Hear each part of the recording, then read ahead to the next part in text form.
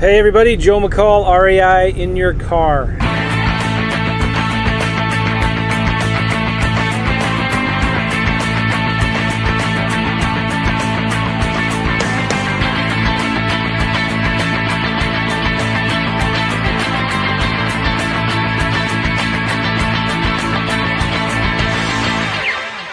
I think this will be a short one.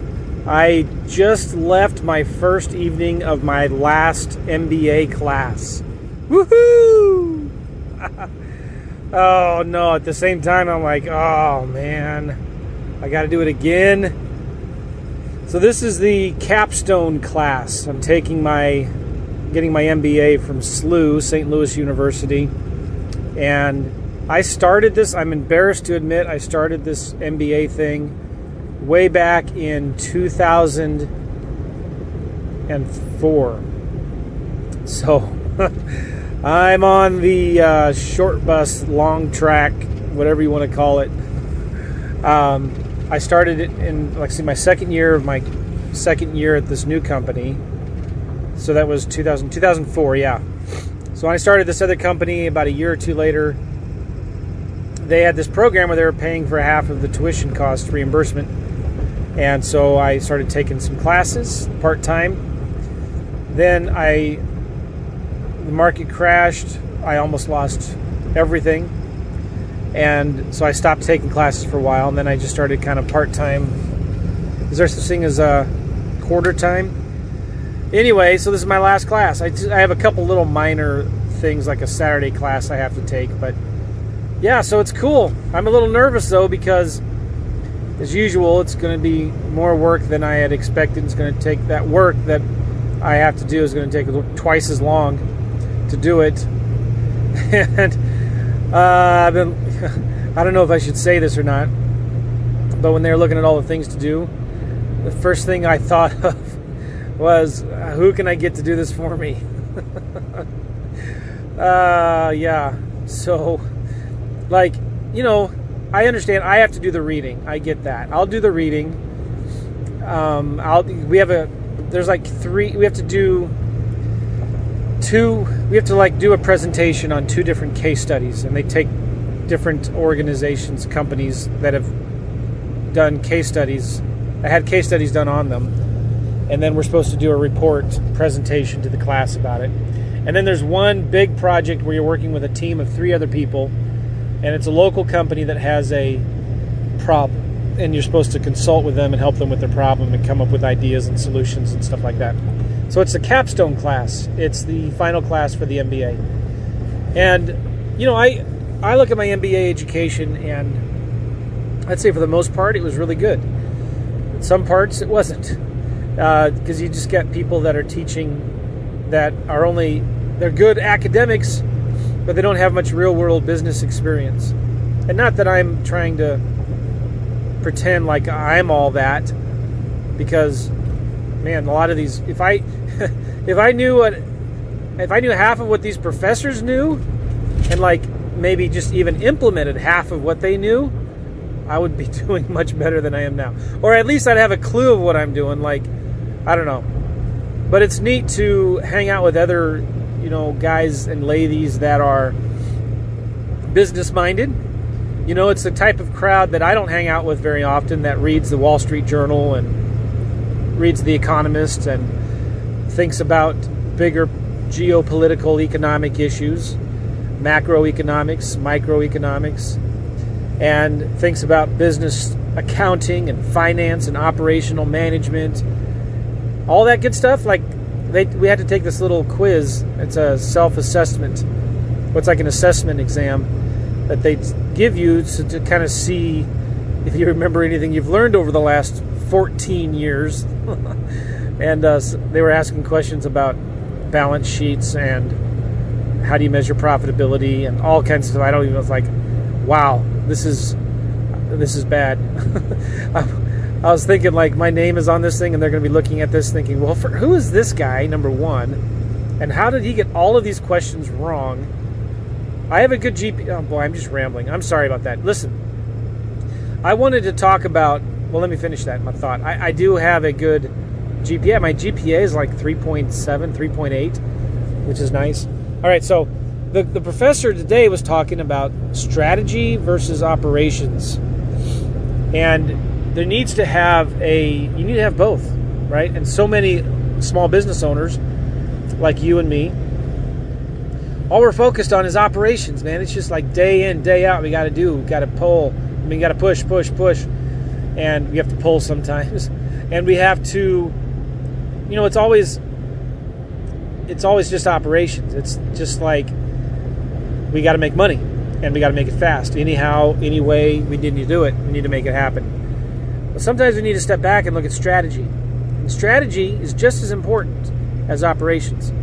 You may not be doing strategy every day, but at least, I'm reading this real good book, you guys should read it, called The 12-Week Year, I believe. And most companies set their annual goals, right? And even personally, we set annual goals. But what if we set our annual goals, and what if we took our big goals and made them quarterly goals?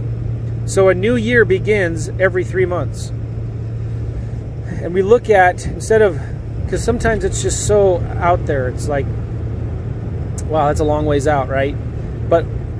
And then what happens is we get towards the end of the year, we get excited at the beginning of the year about planning and strategizing, right? And then as we get towards a couple, 3 months into it, we forget about it. And then 6-8 months, we're like, what was that again? I don't even remember where it was, where I wrote down my strategic vision and my goals. And then maybe we pull it up, and by month 11, we're like racing to meet our targets and our goals so we can report to ourselves or to our bosses that, hey, we made our numbers, But what if instead, and then at the first of the year, we're like relieved because those goals are gone and we can start over again. So it's this up and down cycle. What if we just had that cycle happen every 3 months instead of every 12? I think we could get a lot faster, better, more important results. So just in the class, this is kind of like an operational management, strategic management is kind of what the theme of the first few weeks of this class is all about. And it's thinking bigger picture, isn't it? And sometimes we need to step outside of our own little shelter and our own little box or bubble and start thinking strategically about the bigger picture. Like, what are we going to do in 3 months, in 6 months, in 12 months, in 3 years, in 12 years? What are we going to be doing, and what are we doing now to meet those bigger goals and get our head out of the operational stuff, right? Get our head out of the operational details and the grind and start looking bigger picture. And that's why it's helpful to get a coach. And it could even be a coach or a mentor outside of the real estate space, My friend Todd Toback in San Diego talks, I think I might have mentioned this before, he's always had coaches in the real estate space or the sales space, but he got a coach that was more general business in nature. And by the way, he was much more expensive than regular real estate coaches. And he had him look at his business, and the guy picked it apart and said, well, show me all the different things you're doing. And he asked him really good questions like, well, what's your net operating profit, or what is your margins, or I don't even know what they are, right? Like, what are the good questions? But like, the kinds of questions that the guys on Shark Tank ask. And Todd, I don't know, I wasn't there, but he wasn't. He had to really think. He knew the answers, but he had to really think about it, right? So he had to calculate and figure out the really important numbers. And then when he put it on a board, and the guy looked at it and said, all right, so you're spending how much of your time doing this and how much of your time doing that, and your margins are here, and your operating expenses and overhead are this, and why on earth, the guy was looking at what Todd was doing and said, why on earth are you doing these 3 or 4 things when you should just be doing this one thing, which was wholesaling in San Diego, like in one market, because the margins are so much higher and it's so much easier and you can make so much more money, or whatever it was, right? And so just having that outside perspective of somebody that's more in the business world, not in the real estate world, because there is a difference. Anyway, so this is why I'm kind of enjoying this MBA class, to get kind of an outside perspective. And just again today, being reminded of thinking strategically is just as important as thinking operationally. All right, so with that, I'm going to leave it at that. Hope you're doing well. I'm tired. It's almost 10 o'clock at night. I have to do this every week for 12 weeks. It's awesome. All right, guys. See you. Take care. Bye. And by the way, ... somebody complained to me the other day about my podcasts and how I ramble too much and I don't get to the point. So I'm sorry, everybody. I just wanted to say two things about that. Number one, I'm sorry. Number two, get over it. Oh, that's kind of mean. And I didn't mean that, because the guy, when he was telling me, he was super nice. And he wasn't being like a jerk about it at all. And he actually said that when I do get to the point, it's really, really good. So he bears with it for a little while. So I do feel bad about it. But I am working on it. I am trying to get better at it. So just so you guys know, I do care about your time, and I appreciate you spending your valuable time with me, listening to this podcast. And I really do appreciate it. I hope you get something out of it. And I hope you appreciate the fact that I appreciate you. And I like you guys very much. I'm so honored and privileged to get to meet some of you. I was just in, where was I recently? I forget. And I met so many people who are listening to the podcast. Ohio and, I'm sorry, was it Memphis, Tennessee? Just meeting people, listening to the podcast. And it was cool to meet you guys. And I appreciate you all. And so I will do my best. I'll try to be better at getting to the point quicker and being more articulate and trying to tell more stories.